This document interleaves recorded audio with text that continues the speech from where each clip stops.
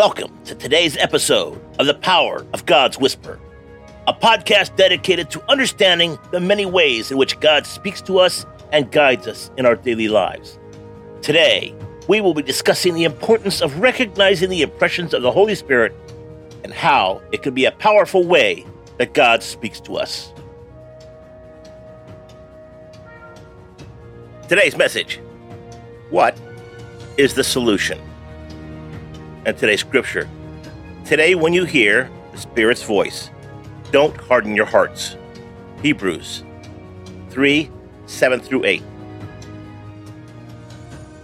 Jim had been through fire and back. He had survived epic battles with his past addictions, and he had lived the last few years in relative freedom. Well, mostly. There were occasional low-level lapses, but nothing like before. He was on a steady path toward victory. But when he found himself in a tempting situation, traveling alone, far enough from home that no one would ever know, the old triggers were almost irresistible. The voice in his heart told him to step back, but he didn't listen. The voice of caution is a lonely voice and a quiet one, but it's one worth listening to. The voice of caution tells you that the road ahead is long and hard, and that there are many pitfalls along the way. It warns you not to get distracted by shiny things or let yourself be blinded by your own ambition. It says that sometimes it's better to wait than to rush through life without stopping to notice the beauty around you. The writer of Hebrews urges his readers not to harden their hearts to God's voice. He writes about faith in Jesus and the salvation he offers.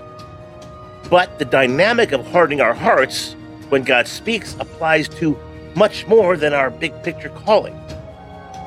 God is constantly calling us toward a promised land, a place of fruitfulness and fulfillment that he intends for our lives, yet we find it easy to ignore him at very critical moments when he warns us of danger.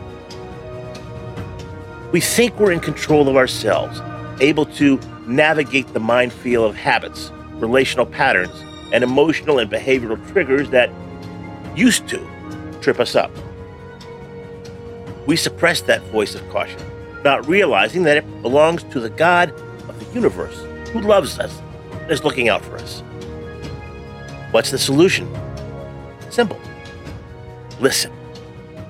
Live with a softer heart, avoiding any hint of rebellion. Understand that God always urges us toward wholeness. His voice is telling us the truth. Let's pray. Lord, why is it so easy to push your voice to the back of my mind when I want to? It almost seems accidental, but it's really a negligence or even rebellion.